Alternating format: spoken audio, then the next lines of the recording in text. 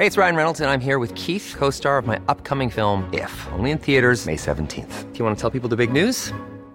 All right, I'll do it. Sign up now and you'll get unlimited for $15 a month and 6 months of Paramount Plus Essential Plan on us. MintMobile.com/switch. Upfront payment of $45 equivalent to $15 per month. Unlimited over 40 gigabytes per month. Face lower speeds. Videos at 480p. Active Mint customers by 531.24 get 6 months of Paramount Plus Essential Plan. Auto renews after 6 months. Offer ends May 31st, 2024. Separate Paramount Plus registration required. Terms and conditions apply if rated PG. When you make decisions for your company, you look for the no-brainers. If you have a lot of mailing to do, Stamps.com is the ultimate no-brainer. Use the Stamps.com mobile app to mail everything you need to keep your business running with up to 89% off USPS and UPS. Make the same no-brainer decision as over 1 million other businesses with Stamps.com. Use code PROGRAM for a special offer. That's Stamps.com, code PROGRAM. Hey there, are you ready to elevate your personal brand or company?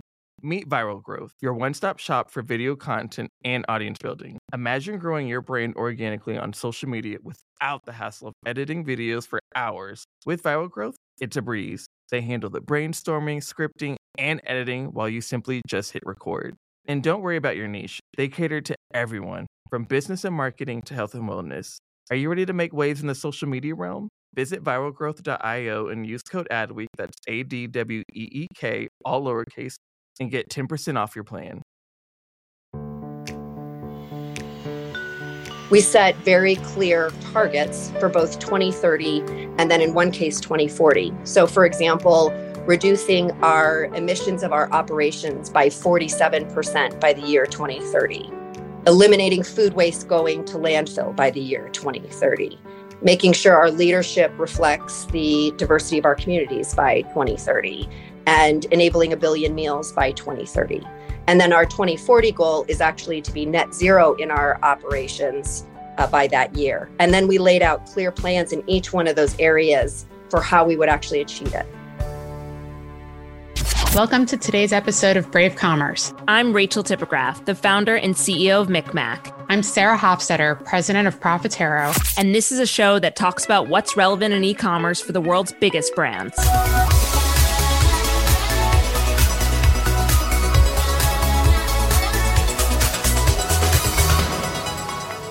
Sarah, I feel like we've been on the conference circuit lately. It's been refreshing to see so many people in our industry come together. Yes, especially some of the more recent Brave Commerce events that we've hosted in different cities actually around the world. It has been really remarkable to see competitive brand e-com leads hanging out together, not necessarily sharing secrets, but at least aligning on common goals and what needs to be true for us to lift all boats, that whole concept of the rising tide. And I don't know that I've seen that in the entirety of my career, but when I see it, it's incredibly inspiring because it means that you're working with some decent people, you know? I agree. I've always found that the most valuable mentorship that I've ever received in my career is people who have the same role at other companies. So when I started my career agency side, it was strategists at other agencies. When I was running digital at Gap, it was people who had the same role brand side. And now starting my company, it's fellow founders of SaaS companies that are going through different stages of growth, and we can help each other with learnings. You're my BFF in that regard. I know. When I became CEO of 360i way back in the day, it was my first CEO job. And I remember the CEO of another competitive ad agency reached out to me and said, this is going to be a real lonely job. And we don't get a lot of friends as CEOs because you look to the left and you look to the right and you realize you're the one in charge. I'm here to be your friend. I promise I'm not going to stab you in the back. I was like, for reals? And it turned out he was totally right because these jobs are not easy and different companies, different problems, but at least a heck of a lot of empathy. It's not necessarily true everywhere, though. Exactly. And we're about to bring Suzanne Long onto the show, who's leading sustainability and transformations efforts at Albertsons. And she really gets into how the systemic challenges that they're trying to solve in the world are not just theirs. It's every retailer. And that the way to create positive change in the world is by working together. Yeah. And there's a lot of stuff where working together can have some Good business implications and everything like that. You can try to find alignment of interest. But in the area of sustainability, like we all have families, either ones we've created or ones that we've come from. We want to make this world a better place for the next generation or just for next year, for goodness sakes. Just put all this other crap aside and just get things done, you know? Well, if you are a retailer, we hope you listen all the way to the end, because Suzanne has a call to action for all retailers to participate. And don't worry, CPG brands, she has plenty of tips and tricks along the way of how you can join it too. Let's bring Suzanne onto the show. Hey, Suzanne. Hello, how are you? Doing great. We're so excited for this. A new angle of commerce I don't think we get into enough. I think that that's true for a lot of companies, to be honest. So I think the world is changing, though. You're absolutely right. Your title is pretty loaded. So I thought we could start there and unpack what it means. So Chief Sustainability and Transformation Officer, what is your scope? Great question. It's large, which is a great thing for me, both personally and professionally. The sustainability part is really all about driving Albertsons' environmental, social governance strategy and agenda, making sure that given the size of the company we are, that we're doing right by sort of our broader global community and the local communities we serve.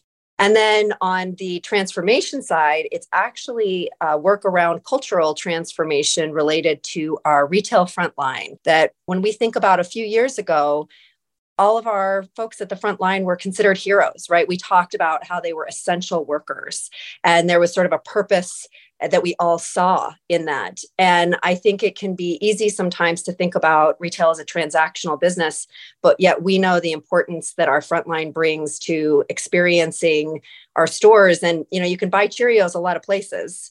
So the thing that's going to differentiate us is not going to be in the box of Cheerios. It's going to be in the environment that we provide for our customers. And the only way we can provide a great environment for them is if we really take care of our own. It's really about making sure we unleash the human magic for our people so they can then hopefully unleash the human magic for our customers. Well, speaking of human magic, let's talk about moonshots, because that's pretty magical in and of itself. We've seen companies establish moonshot sustainability goals in tough economic times. We've also seen them deprioritize efforts. That can be very concerning to somebody in your position. So how does Albertsons ensure that this basically doesn't get first thing cut? You bet.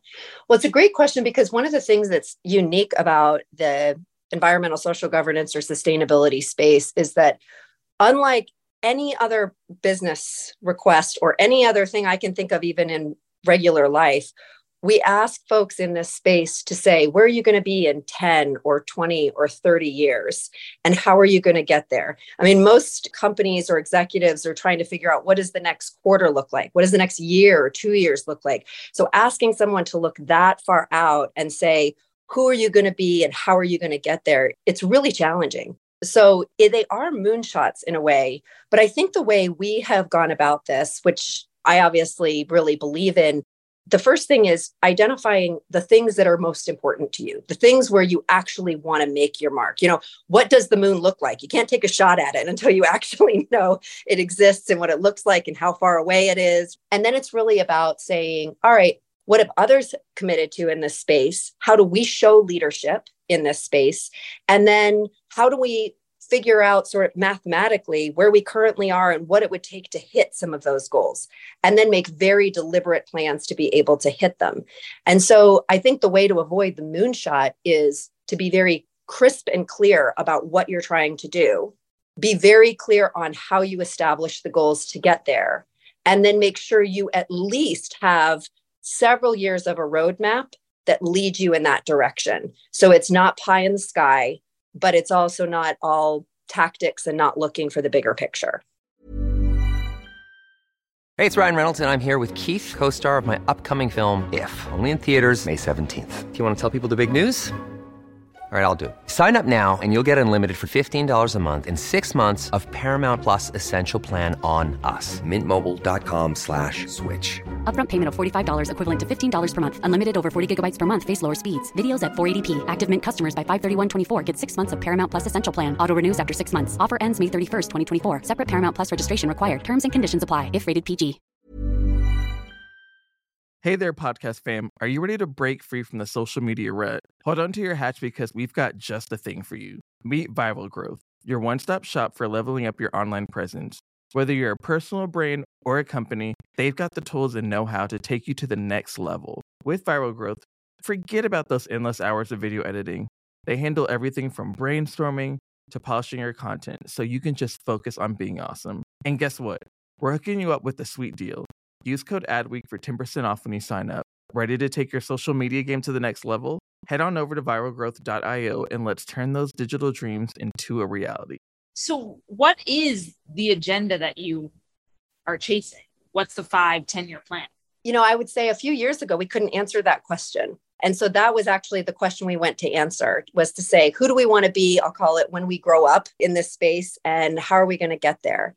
And so what we did was we said, what are all the things we have to care about as a food grocery retailer that you want us to care about to make us just legitimate in this space, right? We have to care about everything from sustainable ingredients, food safety, health and safety of our associates, the amount of plastics and packaging we're using, animal welfare. I mean, there are literally a couple dozen topics that not just are sort of middle ground for us, but are essential for us to be able to respond and engage in the marketplace. And then we looked at it and we said, okay, all of them are important, but which ones are the ones where we want to show real leadership, where a company of our size wants to sort of stand up and say, we're going to do something meaningful in this space and really try and set a tone.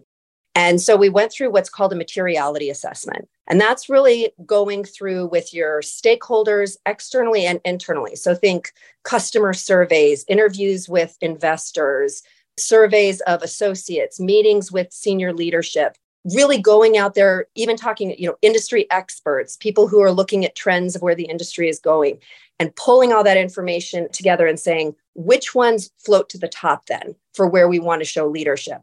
So a great example where you expect us to keep you food safe every day. You're never going to give us extra credit for making sure you don't get salmonella, right, from a product. That we just have to be operationally excellent every day. We had to pick topics where we could show leadership that would bring others in the industry along with us. And so where we landed was climate action. That's really all about energy and emissions. Waste reduction and circularity. That's about plastics and packaging and food waste. Diversity, equity, and inclusion. It's a three-legged stool. It definitely has to do with diverse suppliers, but it also has to do with the diversity of our associates and the diversity of our customers, and making sure we're doing all three of those well. And then last, but certainly not least, is community stewardship. And that really has a focus on hunger. And then within each one of those 4 areas, and we call this in aggregate our recipe for change, we set very clear targets for both 2030 and then in one case, 2040. So for example, reducing our emissions of our operations by 47% by the year 2030. Eliminating food waste going to landfill by the year 2030, making sure our leadership reflects the diversity of our communities by 2030, and enabling 1 billion meals by 2030. And then our 2040 goal is actually to be net zero in our operations by that year. And then we laid out clear plans in each one of those areas for how we would actually achieve it. It's amazing. You said earlier, we want to establish goals that others can participate in, can follow, that you guys can be a leader in. So we're essentially talking about your competitors. So how do you collaborate with your competitors around these goals? Well, many of our competitors have set similar goals to ours, which is phenomenal. But you're right, there isn't sort of some of the collaboration in some cases in the industry that I think there's an opportunity to have, because we always do see each other as competitors, and we do participate in, I'd call it, non-competitive type activities where, we're part of different collaboratives, or we work with industry third parties that try to bring us together, whether it's FMI or other industry groups. But there is still some, I'd call it maybe emotional or psychological distance that gets created in those environments. Like, we don't want to share everything. which is understandable from a competitive standpoint. But so much of what we're trying to achieve only works if we're all pulling in the same direction at the same time. So if we're trying to push for change in plastics and packaging, it's not just our volume that matters, it's volume of all of our competitors pushing on the same CPGs to say we're looking for change. So I would say the CPG companies are actually feeling this momentum, feeling this push from us, but they're feeling it from different conversations they have with each retailer.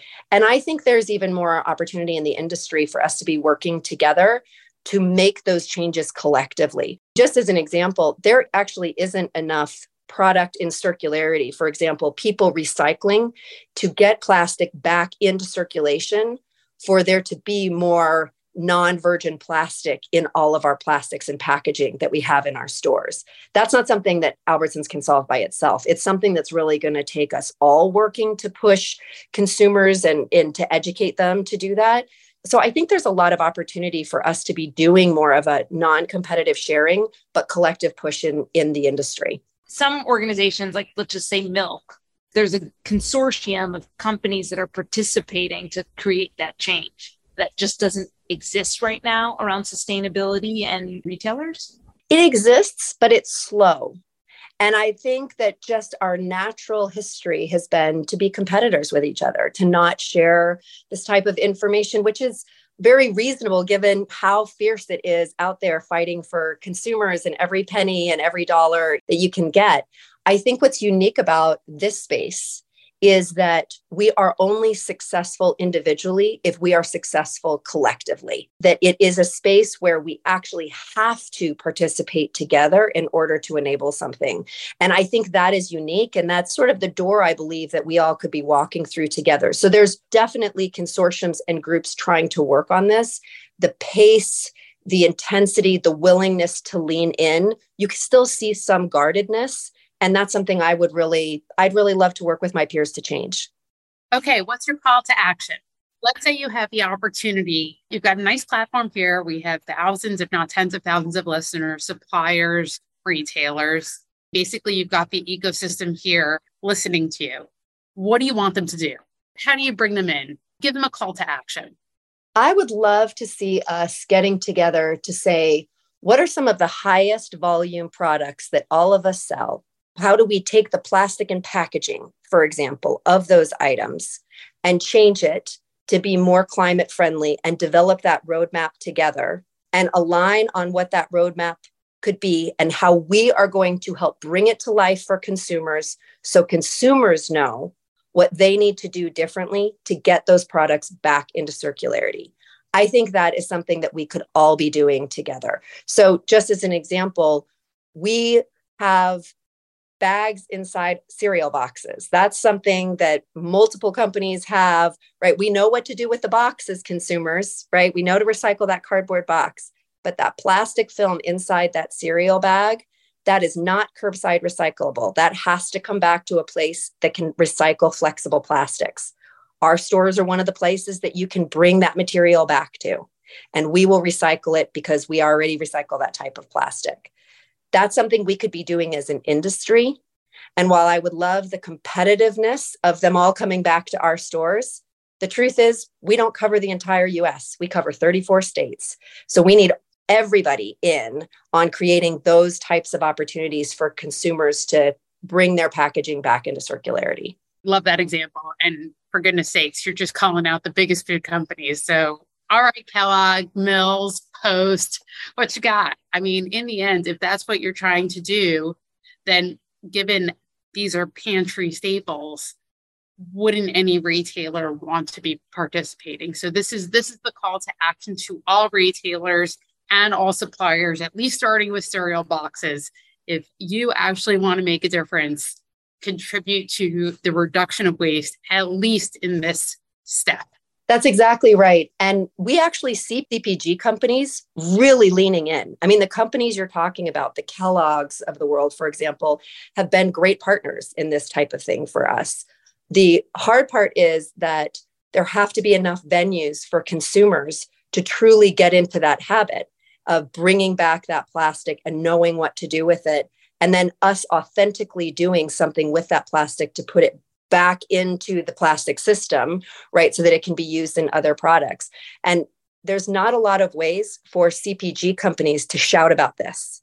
The way CPG companies are going to shout about this is really through the retailers. And that is the biggest voice that they have. And so there's going to be ways that we can be marketing with them through our collective, right? Our digital media companies and things like that. But there also has to be, I think, a push by retailers in the industry to make this available to consumers so that you know that anytime you walk into a grocery store, you can take that flexible plastic bag and something productive will be done with it. Amazing examples. Suzanne, it's clear that your everyday role has a lot of bravery in it, but curious how you're going to answer our famous last question, which is, what's the bravest thing that you've ever done?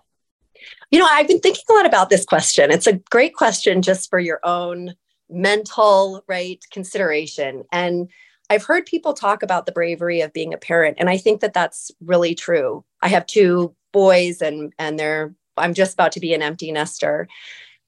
For me, being a parent wasn't brave. It was a necessity. I felt like I lost my mom when I was young. And so doing this as a parent was sort of my ability to be to someone else what I didn't fully get the opportunity to experience from a mom. So I actually decided I wanted to talk for a second about a time when I think the difference between bravery and foolishness is knowing the outcome and really considering what will come of my decision. There have been many times in my career where I've taken roles where I didn't know how to do it. Others didn't know how to do it because I was being asked to do something that was sort of new and different. And I did it anyway. And yet one time I remember it was very tough on my family. I was traveling a lot. The work was hard. I wasn't showing up as the parent I wanted to be. And I think in some ways wasn't showing up as the employee I wanted to be because of that. And I decided I had to leave that job. I decided I just was going to have to find something new. And it was brave because I am a breadwinner for my family. I'm not the only, but I'm a breadwinner. And I knew that there was risk involved in making a decision to leap. But I felt like those risks were a more important risk to take than risking my own family and my own career by staying. And so I leapt and the ground appeared beneath my feet. And that's actually when I took the job with Albertsons, which has now propelled me into the job I'm in today. So I think there's something about being brave where you know the consequence is dire and doing it anyway because it's the right thing for you personally. An awesome example. A majority of our listeners are working parents, so I'm sure they could really relate with what you just shared. I hope so. It felt really scary at the time, but looking back, you leap and the ground will appear. I love that. Well, Suzanne, thank you. There was a strong call to action. If you're a retailer, Suzanne Long on LinkedIn, slide into those DMs. Let's get the collaboration going because it can be world changing. Thank you, Suzanne. Thanks for having me. Thanks for listening. Please leave us a rating and review on Apple Podcasts. Follow us on Spotify and Google Podcasts. And don't forget to share this link with a friend.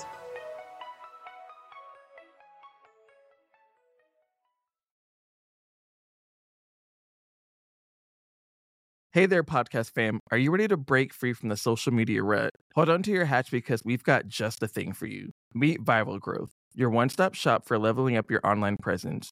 Whether you're a personal brand or a company, they've got the tools and know-how to take you to the next level. With Viral Growth, forget about those endless hours of video editing. They handle everything from brainstorming to polishing your content so you can just focus on being awesome. And guess what? We're hooking you up with a sweet deal.